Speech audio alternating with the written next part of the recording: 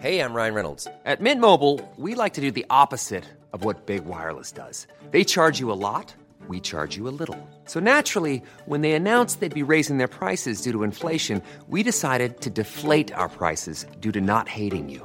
That's right. We're cutting the price of Mint Unlimited from $30 a month to just $15 a month. Give it a try at mintmobile.com/switch. $45 up front for 3 months plus taxes and fees. Promo rate for new customers for limited time. Unlimited more than 40 gigabytes per month. Slows full terms at mintmobile.com. The Telegraph. Podcasts. Good evening. This is Joshua Hughes and welcome to your 2-minute briefing.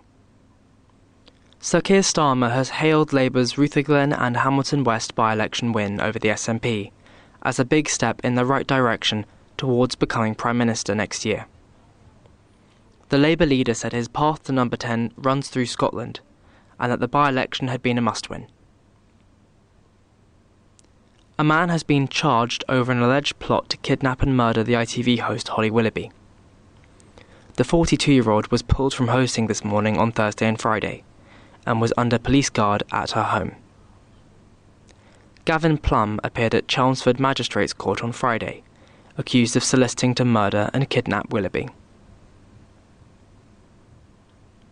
Snapchat could be ordered to shut down its artificial intelligence chatbot in the UK after the privacy watchdog said it had failed to assess its risk to children.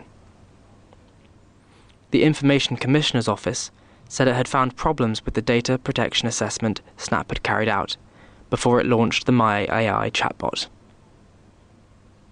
If the provisional findings are finalised, Snap could be required to stop offering the chatbot in Britain, where it has 22 million users. But for now, that's all from us. Until your next briefing on Monday morning, from Daniel Hardacre.